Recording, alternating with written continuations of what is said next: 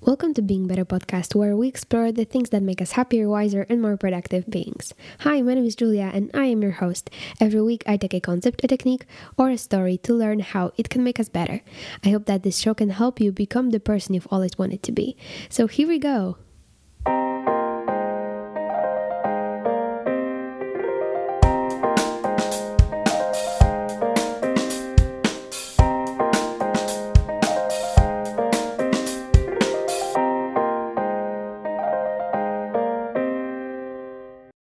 Hi everyone, welcome back to Being Better podcast. I'm very happy you're here and I hope you are having a lovely day. I had a very good week, which was not expected, but I'm going to talk about that later on. And now I just want to get into the episode because this week I had the absolute pleasure to talk with Flora Beverly. You also might know her as Food Fitness Flora. She is a fitness blogger, sustainability writer, a YouTuber, a social media consultant, an amazing runner, just all of the things. Her content is a big source of inspiration for over 100,000 followers on different platforms where she shares how we can live healthier lives and also take care of the ones around us. I loved talking to her and I hope you will enjoy our conversation because Flora shared a lot of advice on how we can be more sustainable, more mentally and physically healthy, and just more happy. Personally, I have been following Flora for quite some time and I absolutely adore her. She's just one of those people whose genuineness you can feel through the screen when you watch them, and she's not afraid to cover any meaningful topic that she talks about in her productions. And she is also a scholar, which is not a common thing in the fitness industry, but she has studied biology and she really knows her stuff when it comes to our health and sustainability. And in the era of pseudoscience, I'm really drawn to these kind of people who can back up their claims with research and studies, which is definitely the case for Flora. But without further ado, here's our conversation. I really hope you enjoy it, and I will speak to you soon.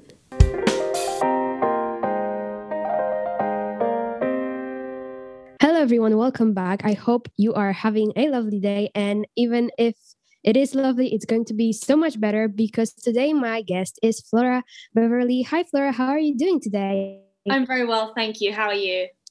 I'm so happy. It's been a very nice day. I got some work done and a workout in, but I have now the pleasure to talk to you. And this is my highlight of the day, actually, because as I told you, I'm very excited for this conversation. For the couple of people who don't know you, could you introduce yourself and just talk a little bit about what you do? For sure. So my name is Flora. I am a food and fitness blogger and sustainability writer. I come from a background of biology, and that's what I studied at university with specific focus on conservation biology and ecology, which is where my love of nature comes from. And now I write on my blog about all things to do with sustainability and mainly running, to be honest. There's a lot of running on there as well. Well, as always, all the things that Flora does, her channel, blog, Instagram, all the things will be attached in the show notes. So go there to check all of these things out. And let's move on to the recommendations. So, Flora, each episode, I recommend something to the listeners that I have found interesting or educational or inspiring or just pleasant. So it can be a movie or a podcast, a product, whatever. Just something that I think of it as something fairly accessible to the listeners. So when I have a guest on the show, I ask them to recommend something instead. So what could you recommend to me or the listeners this week?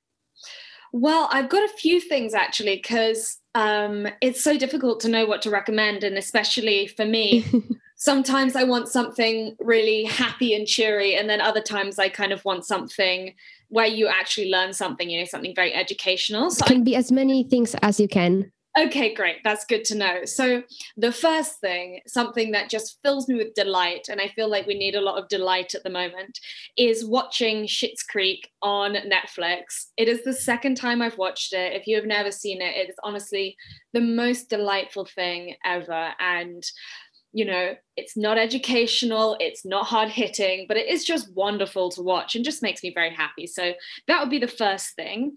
The second thing is a podcast called The Wardrobe Crisis. It's by a woman called Claire Press. If you're interested in sustainable fashion, she does a couple of podcasts, one called, I think, Ethical Fashion, and The Wardrobe Crisis has been going for a lot longer. And there's a great podcast episode recently with a guy called Jason Hickel. He is an economist and he's talking about degrowth. So essentially the concept that rather than having to increase GDP in a country year on year and seeing that as a measure of kind of growth and success, you actually start to look at other factors of other measures of success, like contentment within the population or health or happiness, whatever it is, something other than how big your country has grown in terms of the money that it's producing. And I found that really interesting. And then one last one that I would always recommend to anyone who is interested in running and the science behind running is a book called Endure by Alex Hutchinson. I've only read it once, but I'm definitely going to read it again. And the great thing about it is that not only is it incredibly interesting and educational, but it also really makes you want to get out there and run. And Lord knows we need some motivation right now. Yeah, all the things are right up there, up my alley. I love, I'm very interested in sustainability and slow fashion. And I think my listeners are as well. So thank you so much for these recommendations. And yeah, like I said before, I adore you. I mean, I've been following your work for quite some time now, and I always loved how much heart you put into making sure that your content is making an impact on the viewers. So I think for the listeners to understand my level of admiration that I have for you, I think it would be helpful if they knew your journey with blogging and Instagram. So can you talk about how all of that started? Yeah, of course. So thank you very much. That's really lovely to hear. Thank you. I appreciate it. I started blogging, or I started Instagram over 9 years ago now, I think, back when I was at school doing I think it was my GCSEs at the time, or the year after that. And I started it as an eating disorder recovery account, actually. So not so far from where it is today, but today I talk about running, fitness, sustainability, that kind of stuff, strength, really, about being a good athlete. Whereas previously it was about recovering from an eating disorder, making sure that I was eating enough food day to day, and kind of building a community of like-minded people who were also trying to have a healthier relationship with food. And it kind of grew from there, really. I was lucky enough to get in on Instagram relatively early on in its kind of infancy. Not many people had Instagram, and the people who did have Instagram weren't using it as a kind of business platform, and nor was I, absolutely. And it grew from there. I started my blog, my Twitter, my YouTube account relatively recently, maybe like 3 years ago or something. And it kind of all grew very organically, actually. Like I said, I was lucky to get in there early when very few people actually used social media in the kind of business sense as I do today. And I didn't make it my job until much more recently. After university, I went into science communications. So I worked in a press office at the Royal College of Obstetricians and Gynecologists in London. And I was working on kind of creating press releases and statements and stuff to do with women's health. And after that point, I worked on the social media of a couple of similar brands, and then ended up working full-time on my own social media. So that's a kind of whistle-stop tour of everything to do with social media. Yeah. So you started the blog, like, from my understanding, as an experiment, right? So just to keep you accountable in your eating disorder recovery. So I'm just curious, when did you become more serious about it, and what do you think was the point or the situation when you decided that maybe this is something that I want to stick with doing, or maybe this could actually be a career? Yeah, I never really thought it could be a career. I still probably don't even think of it as a career. It's more kind of a means to do what I love. And I'm lucky enough to get paid for it, which I'm forever grateful for. But it wasn't early on, definitely. I was treating it as a job, but without getting paid for it for maybe 6 years, or 5 years or something. It wasn't until I was finishing up here at university that really it started to become a kind of viable option. But even then, I'm so interested in science and biology and writing that I kind of wanted to get some experience in that alongside doing the rest of my own writing and my own blogging. So that's why I went into science media and science communications. And that kind of ties quite nicely in, I think, with my own writing. And, I still write for other publications as well about sustainability and biology and all that kind of stuff. Yeah, you think that because you studied, biology in uni, do you think this degree is really useful in your work? Because it's interesting, you went from biology to the fitness and food industry, which I think is really amazing. And also, do you think you would make the same choice of studying biology if you knew that it would be, such as, a possibility of having this job and also blogging and social media consulting? So do you think you would make the same choice? Oh, absolutely. I mean, without a doubt. I didn't study biology because I wanted to become a biologist. I studied biology because I love the subject. And that still holds true. I still absolutely adore biology. And you asked if it was kind of useful in what I do today. And without a doubt it is. A lot of what I do is researching scientific papers. And without having studied biology at university, I never would have had the wherewithal, the knowledge of how to trawl through a scientific paper and pick out the most important parts of it without having studied that. So I think it's really valuable for me. But also, I didn't study it to get a career as a biologist. I didn't want to work in a lab, and I knew that. I wanted to work in science communications, and the science that I most enjoyed, although I did enjoy all science, was biology. But I studied physics and chemistry as well at school. Oh, that's cool. I didn't know that. But it's like, for me, it's really, I also love biology, by the way. Sustainability is just a way for me to express that I care so much about nature. And I'm also a runner. So I think for me, it was that I've always cared about nature, but running has been something that made this relationship with nature so much deeper. And I was just curious because I know that you've been a very active person since you were 18. So do you think that sports are also the reason why you developed such a deep relationship with nature? It's a good question. And no, I don't think so. I think previously I'd already been very into nature and the natural world. And whilst I was very active as a child, I was never sporty. I really wasn't. Sports was something that came a little bit later in my life, when I was maybe 16 or so. So, I was very active as a child. I ran around the place and, liked walking and all that kind of stuff. But I never was in any sports teams at school. I was always the one who was last picked in PE and all that kind of stuff. So I don't know. I was always very into nature, always very into, looking at the sky and the trees and the beetles and the birds and trying to figure out what they were. When I was younger, I had an insane knowledge of every British bird and every British butterfly, what their caterpillars looked like, what the birds' eggs looked like. And that was way before I started any sports. But you are right. Having an interest in running and spending a lot of time outside definitely gives you an increased appreciation for the outdoors. And I hope that that's something that over lockdown, a lot of other people will have realized as well. When you don't have the pub to go to, when you don't have events, when you can't go to friends' houses, all you have is your house and the outdoors, really. And hopefully that means that people will have started to really appreciate the intrinsic value of the outdoors. And I don't think we value it enough.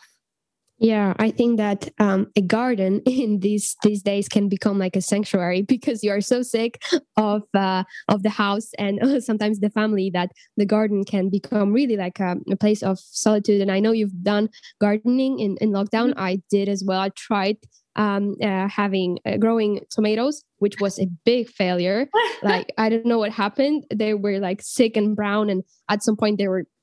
I don't know. I'm just disappointed in myself when it comes to these tomatoes. But yeah, I think it's a great opportunity this time that we have. Of course it's not ideal situation right now with COVID, but I think it's an opportunity for us to have a deeper appreciation for the outdoors. And speaking of sustainability, I wanted to ask you, what is for you the most important way, or a couple of important ways for you to stay sustainable in the era where we have so much packaging and plastic bags, just single use packaging. So, what tips can you recommend to me and the listeners to make 2021 into a truly green year? Well, it's really difficult because so much of it is tied up in the society that we live in. So you can make the greenest choices that you want, but so long as we live in a society that puts profit ahead of sustainability, it's going to be quite difficult to live a truly sustainable lifestyle. One of the biggest things I would say is just to buy less overall. I feel like, especially in lockdown, a lot of people have gone the way of being like, the only thing that I have at the moment is shopping, and so many people are shopping for not so much clothes, but things around the house and single-use things, flowers, the sorts of things that make you happy for 10 seconds when you first receive them, but don't necessarily make your life better overall. So I'd say buying less in general, and the people who have the least impact in the world are the people who often have the least. And it's not because they're carrying around a keep cup and a tote bag, it's because they don't consume unnecessarily. And I'm by no means perfect in this regard. I'm absolutely not. I've just moved into a new house and I do get very excited about filling it with nice things, although we do try to go secondhand as much as possible. But yeah, I would just say, like, be conscious about your purchasing decisions, use your purchasing power as well. So put your money where your mouth is, spend money in small, local, sustainable businesses. I mean, they need the help right now, as much help as they can get, and just buy less overall. Yeah, I think that's really great advice because, right, it's sustainable stuff, sustainable products, slow fashion. It's still a production. It still needs the resources and the use of water, and it's still emitting greenhouse gases. So I think having a more minimalistic approach is very important, and I think is will become a game changer. And right, using your voice too. Today I saw that Bill Gates is releasing, I think today, he's releasing his new book, which is How to Avoid the Climate Disaster. And I was a bit skeptical. I like the guy, but I don't know how much, can he really talk about sustainability. But the thing is, the biggest thing that he's talked about is using your voice. And right, I think this is very important because our purchases, our actions are what is accelerating the industry, all the industries actually. So using your voice wisely, and buying from brands that are making an effort to be better, to be more sustainable. I think this is for me, I think it's going to be more. I think that I will have to try more because sometimes, I see, sustainable brands are a bit more expensive. And sometimes I'm just like, oh, I don't want to spend a bit more. But yeah, this is something, a lesson for me as well, to make sure that I am supporting the brands that actually care. And right, so since we are at the topic, I've been struggling to find a good sustainable activewear brand. And I just have a quick question. Since you have so much experience in that area, do you have any recommendations when it comes to sustainable activewear? Well, I would always say if you need something new, always have a look at Depop first, because buying secondhand is the best way, because you're giving an item of clothing that's already been made a second chance at life, and extending the life of our clothing is one of the best ways that we can reduce their environmental impact. So whether that's repairing what you already have, or buying secondhand, or having a clothes swap with your friends. Obviously that's difficult at the moment, but in general, if your friend is kind of bored with their wardrobe and you're bored with your wardrobe, then having a little switch can be quite a good thing to do. There are lots more sustainable brands coming onto the market at the moment, and while I think none of them are perfect, all of them are making a bit of a difference. Oh my god, it's so sunny here all of a sudden. Yeah, oh, yeah. Look at me, I'm looking like a white little, let's say angel. Yeah. Angel, that sounds good. But some of my favorite sustainable brands are Girlfriend Collective. Patagonia is amazing. They're doing really great stuff. Sun-Dried is really good. Tara, obviously, is fantastic. And there's a brand called Peak and Flow. I don't know if they're still producing. And I think that's because as a small brand, if they don't get enough people buying from them, they can't survive. And that's one thing that I was saying previously. You've got to put your money where your mouth is. Like, if we want more sustainable brands, we have to buy from sustainable brands. And that doesn't mean buying when you don't actually need the clothes, but the margins for sustainable brands are much, much smaller. You know, if you're buying from a fast fashion brand, they can make things super, super cheap. And that's probably because they don't pay their garment workers properly, and they don't use, proper materials, and their quality isn't as good. So they don't need to sell as much to be able to survive as sustainable brands. So I think it's really important that we put our money where our mouth is and buy from those brands when we need new things, but not before. Yeah.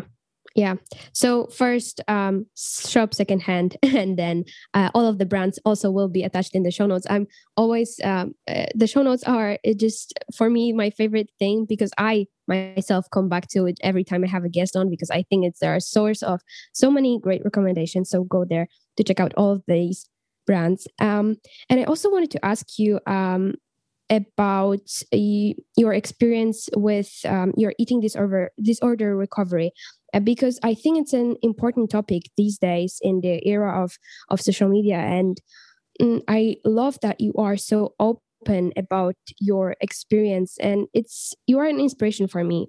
And also, I think a living example for everyone struggling, that recovery is possible and life post recovery can be so great. But what do you think are the biggest changes that help you stay motivated in your recovery? I know that you had your Instagram, so I think that's also great. But as you said, that was an early stage of Instagram, and these days I don't think it would work as great, because it's a completely different place than it was like 5 years ago. So what changes would you also recommend these days? In terms of sort of recovering from an eating disorder? Yeah, like mindset changes, and also your approach. What do you think was like the biggest thing that helped you in that recovery?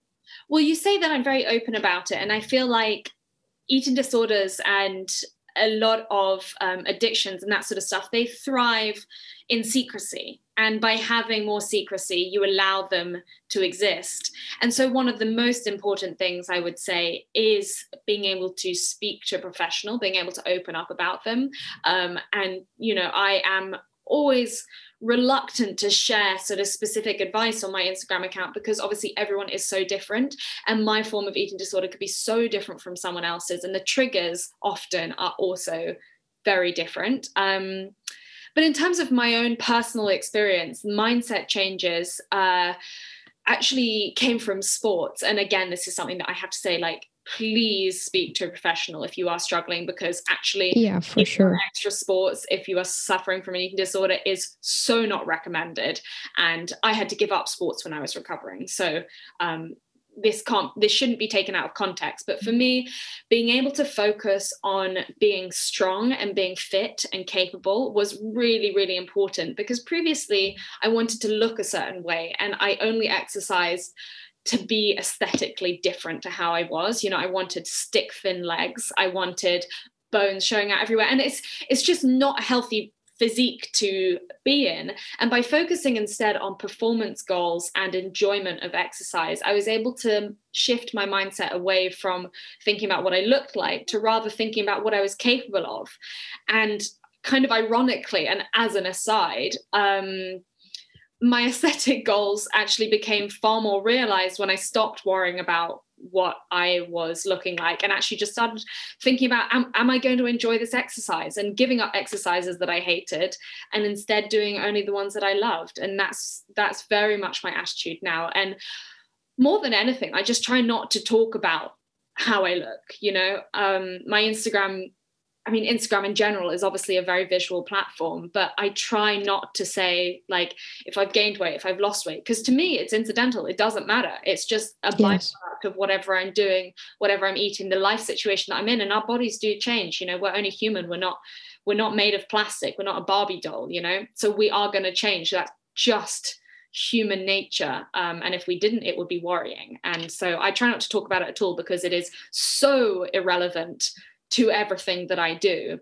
Yeah. I think you do a great job. Like, you post, pictures of yourself, but I would never, see you as someone who is creating some sort of I don't think your viewers make any expectations to themselves just because they see you. And I think you do a great job to show that, our bodies change, and they can do incredible things when they are respected and when they are rested and well fed and not overtrained, which sometimes I'm guilty of. And I have to remember that, a overtrained body is the worst thing that you as an athlete can have. So I think you do a great job with that.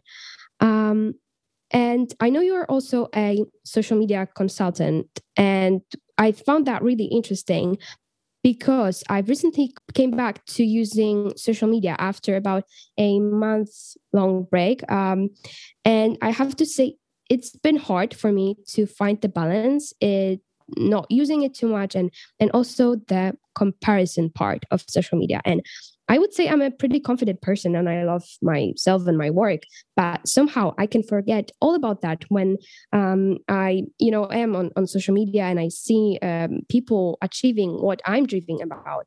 And since social media is your job, you must have developed a way to use it wisely and healthily. So could you share how you make sure that social media isn't a toxic place for you and also for your clients? Yeah, that's a really great question, and something that I've spoken extensively about in the past. There was a very interesting study that was out in 2015, I think, 2016 maybe, that was about the different types of social media and how they impact people's mental health. And Instagram came out as the worst for self-worth and self-image. And that kind of made me sit back and think, like, am I impacted by these things? And of course, the answer is yes. And B, am I contributing to these things? And the answer could still be yes. And so the first thing that I would always say is, the great thing about social media, in Instagram especially, is that you can curate what you're looking at. You've chosen to follow these people. You can choose to unfollow them as well, or to block people, or to restrict people, or to hide people from your feed. And that's something that I would really recommend, because it's your mental health you're talking about. Like, even if it's a friend of yours, by all means, mute them. If they're making you feel bad, get rid of them off your feed. Speak to them in person, because when you speak to someone in person, you realize all the different facets of their life. You realize that maybe they're having a hard time at work. Maybe they hate their family. Maybe they've just broken up with their boyfriend. But when you look at their Instagram feed, you see them on holiday, or you see them achieving work successes. You don't see the real picture. And so I think it's so important to take care of yourself and unfollow people who make you feel bad about yourself. And you don't have to feel guilty about unfollowing certain people. It is your page. You are the one who's deciding to look at those particular things. And that doesn't absolve the people putting out particular content of responsibility to try not to make people feel like crap. But if you're also following their page for whatever reason, you've got to take some responsibility for that. So unfollowing, I think, is like the major thing. Secondly is trying to, now let me just have a think. Yeah, the second thing would be kind of essentially dictating to yourself how much time you're going to spend on social media. So as someone who's spent nearly a decade of my life posting to social media pretty much every day, I have to take a step back sometimes and say, you know what, I'm not feeling good about social media at the moment. For whatever reason it is, I'm going to take a step back. And I don't have to explain that to anyone. I don't have to explain it even to myself. If it's making me feel bad, I'm not going to go there. And I think if your job is to post on social media, then you have to have some strict rules about when you're going to do that, when you're going to look at your message requests, when you're going to reply to people's comments. And I tend to do things in bulk. So I will reply to everyone's comments the morning after posting a photo, for example, and then I won't check Instagram for a long time, maybe until the afternoon where I'll have a bit of a scroll or whatever. And in doing so, I'm not spending my entire day on Instagram. And I think that really is the danger, is if you spend more time in virtual reality than you do in actual reality, and then your mindset just gets skewed. And I think we all need to take a bit of responsibility for how we spend our own time. I think that's so important.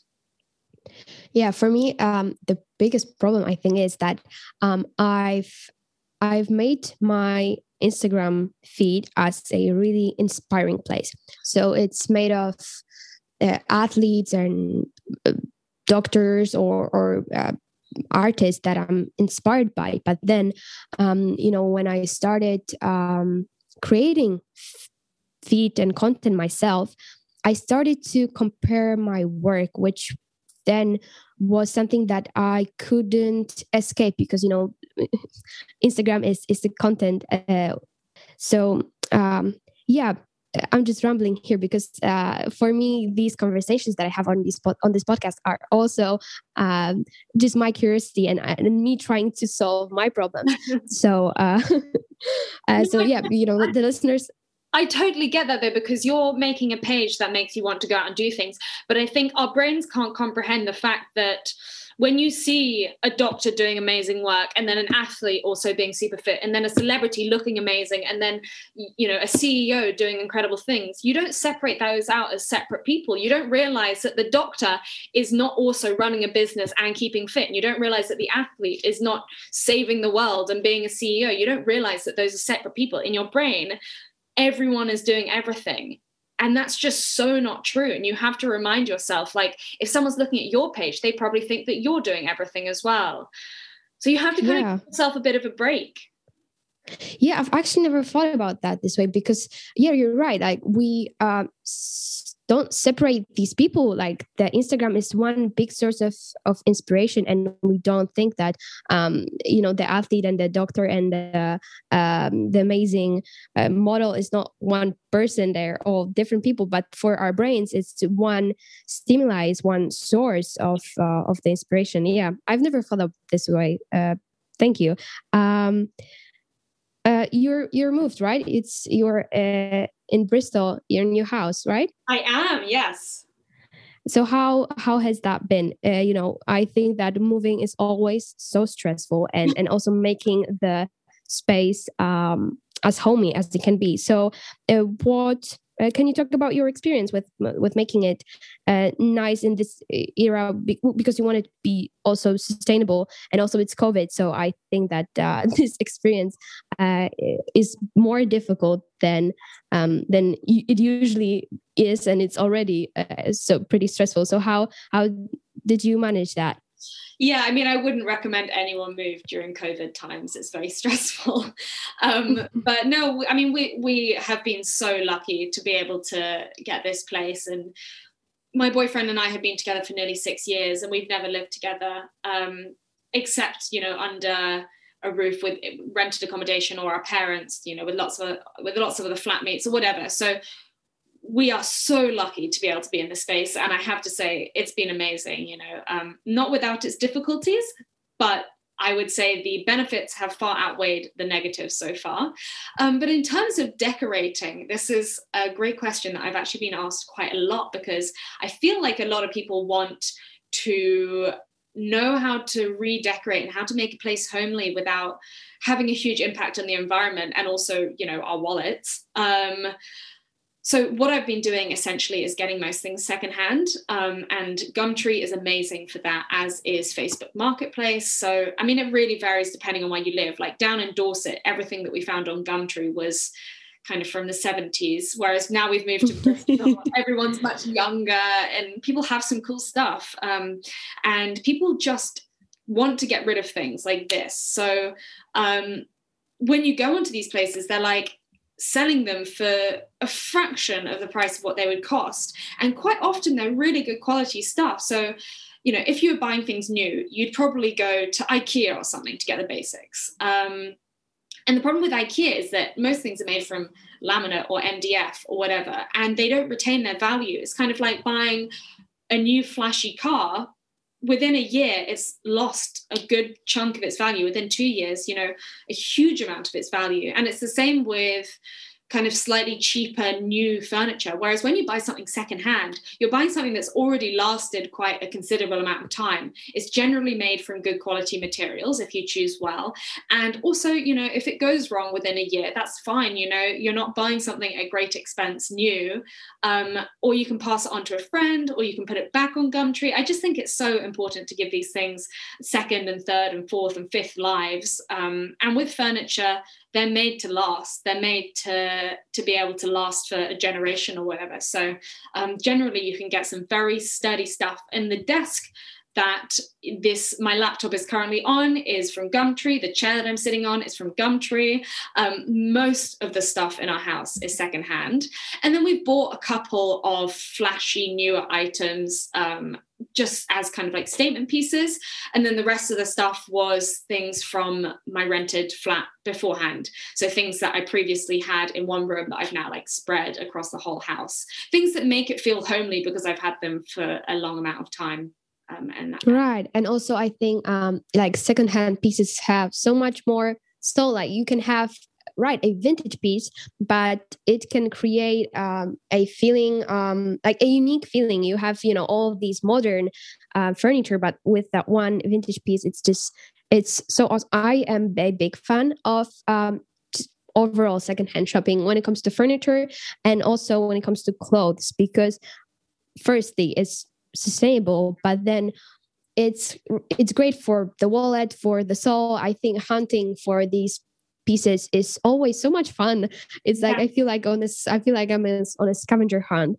So when I'm in a thrift shop or when I'm just scrolling online through these stores, it's just, I think it's so great. And if someone is planning to, I don't know, have a new wardrobe or new clothes or new furniture, whatever, consider secondhand shopping, because I think this is the best way to be sustainable in the way that is easy. It's really easy.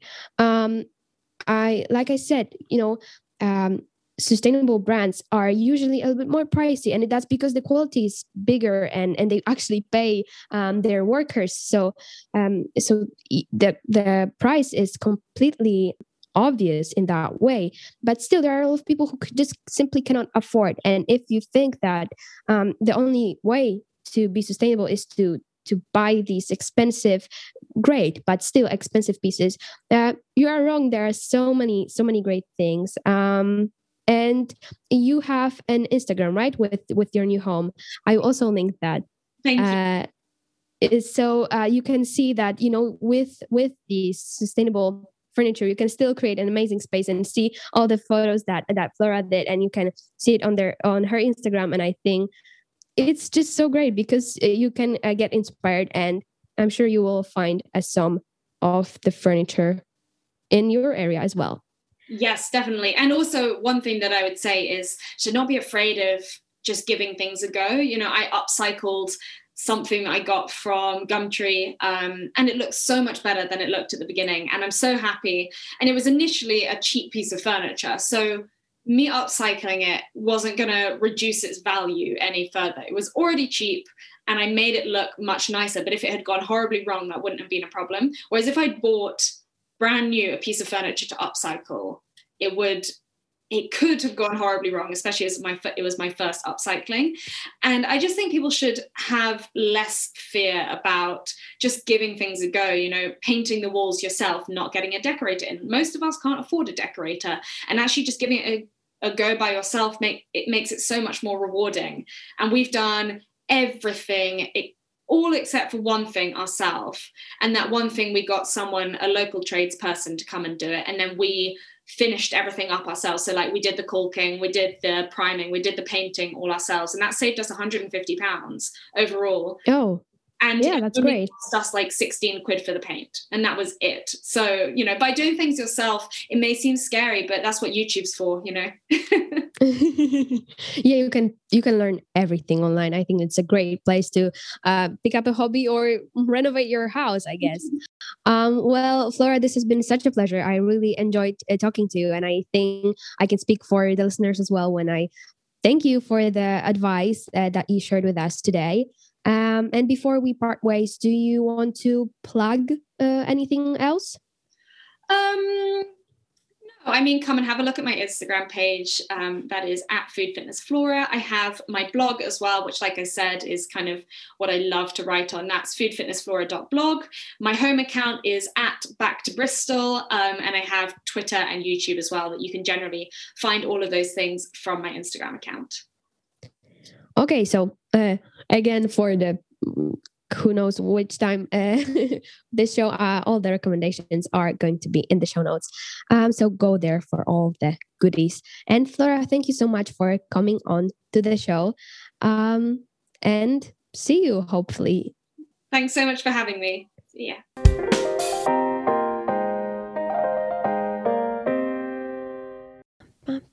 Is it recording? Oh, it is recording. Okay. Hi. Welcome back. I hope you enjoyed our conversation with Flora. I really liked it. I think there was a lot of insight packed in this short conversation. I was at the beginning of the show, I was talking about my week. It was a good week, which, like I said, I did not expect. Simply because I just had a lot of stuff to do, which I wasn't looking forward to. But actually it turned out that it wasn't that bad, and I did it and I survived, and it actually wasn't even that bad.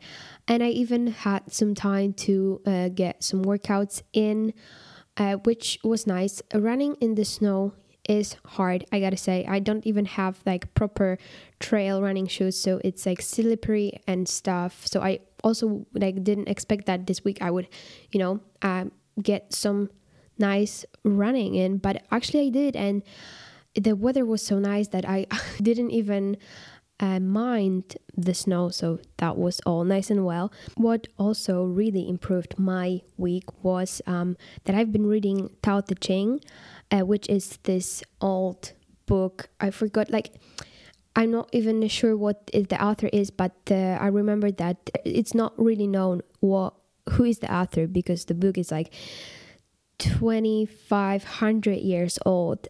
So it's an old book, but it is so wise and just packed with a lot of great knowledge. Just because the book was, it is said, the legend says, that the book was written by this wise thinker for a king, those 2,000 plus years ago.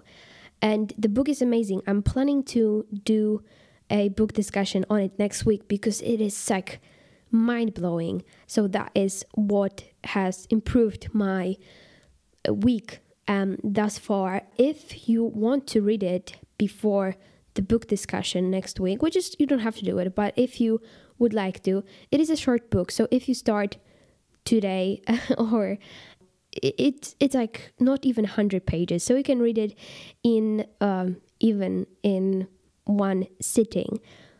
But I decided not to read it like in one sitting because I need to digest some of the information from that book. But if you want to grab that book, it's really cheap on Amazon, like, I don't know, $3-4. So buy it, and then, next week you can fangirl or fanboy over it with me. So that's going to be probably the next week's episode. But all of that is still not my insight of the week. And my insight of this week is I bought some sheets and some nice duvet for my bed, which, like I said, I'm a really low maintenance person. So if something is working, I usually don't tend to buy anything else. I just don't see the reason. Like, I don't have a lot of jewelry. I don't focus on buying a lot of makeup. I have like a few staple pieces and I don't care. And I don't really like to buy stuff. But I decided that it's time. My sheet is completely ripped and has holes in it. And it's time to get something better. And I gotta say, it is so nice to invest in high measure things in your life. And when I talk about high measure, what I mean is that in our lives, we have things which are high measure and low magnitude, or high magnitude and low measure. So, for example, a low measure thing would be, right, your bed, or your glasses, or your computer. Those are the things that you use every day, and you use them a lot. And the small difference in the quality of these products makes a big difference in the convenience of your life.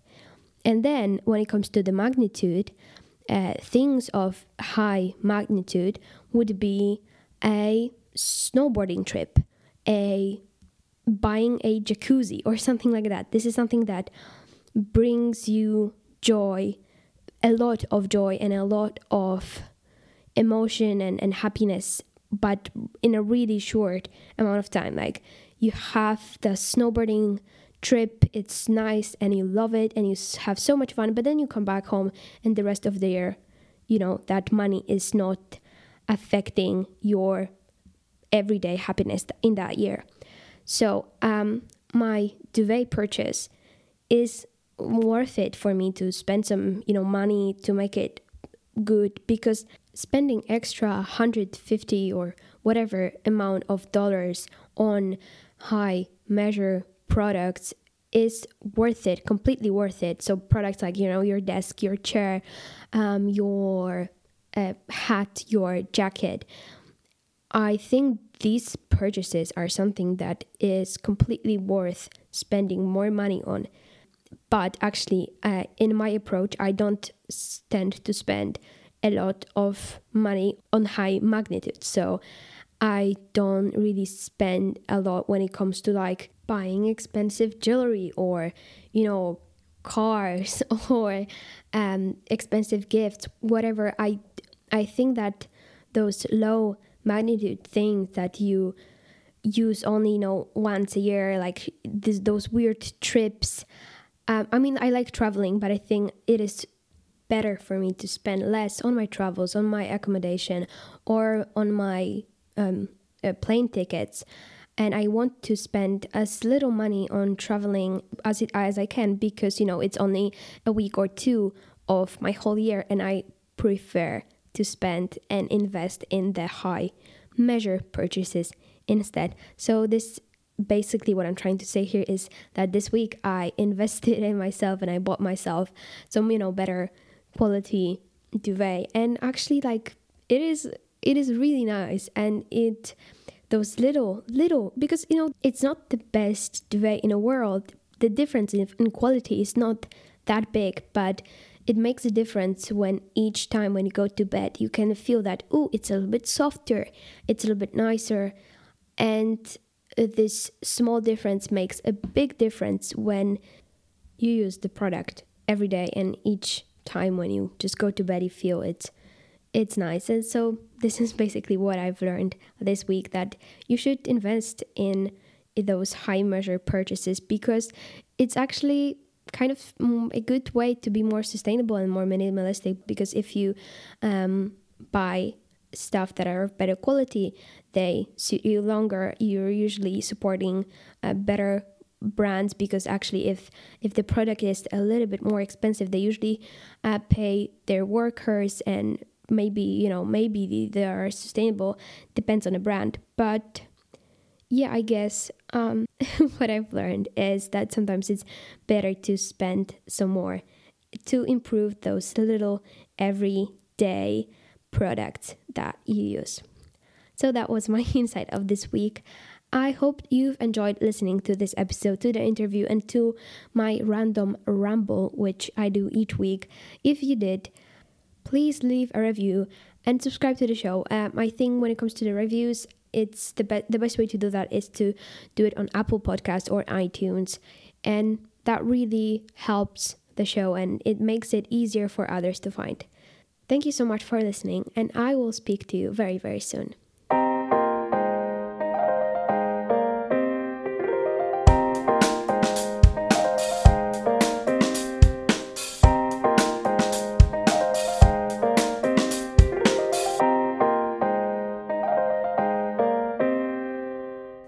Being Better is written, edited, and produced by Julia Spohr. If you want to learn more, visit the website attached in the show notes, or visit our Instagram page by just searching Being Better Podcast. If you want to support the show, the best way to do that is to tell your friends about it, either by the spoken word, by just telling them, hey, I listened to this podcast and I really like it and you should do it as well. Or you can also share it on your social media platforms. Another way to help the show is to write a review and subscribe, because this is the way to help others find it as well. Thank you so much for listening, and I will speak to you in the next one.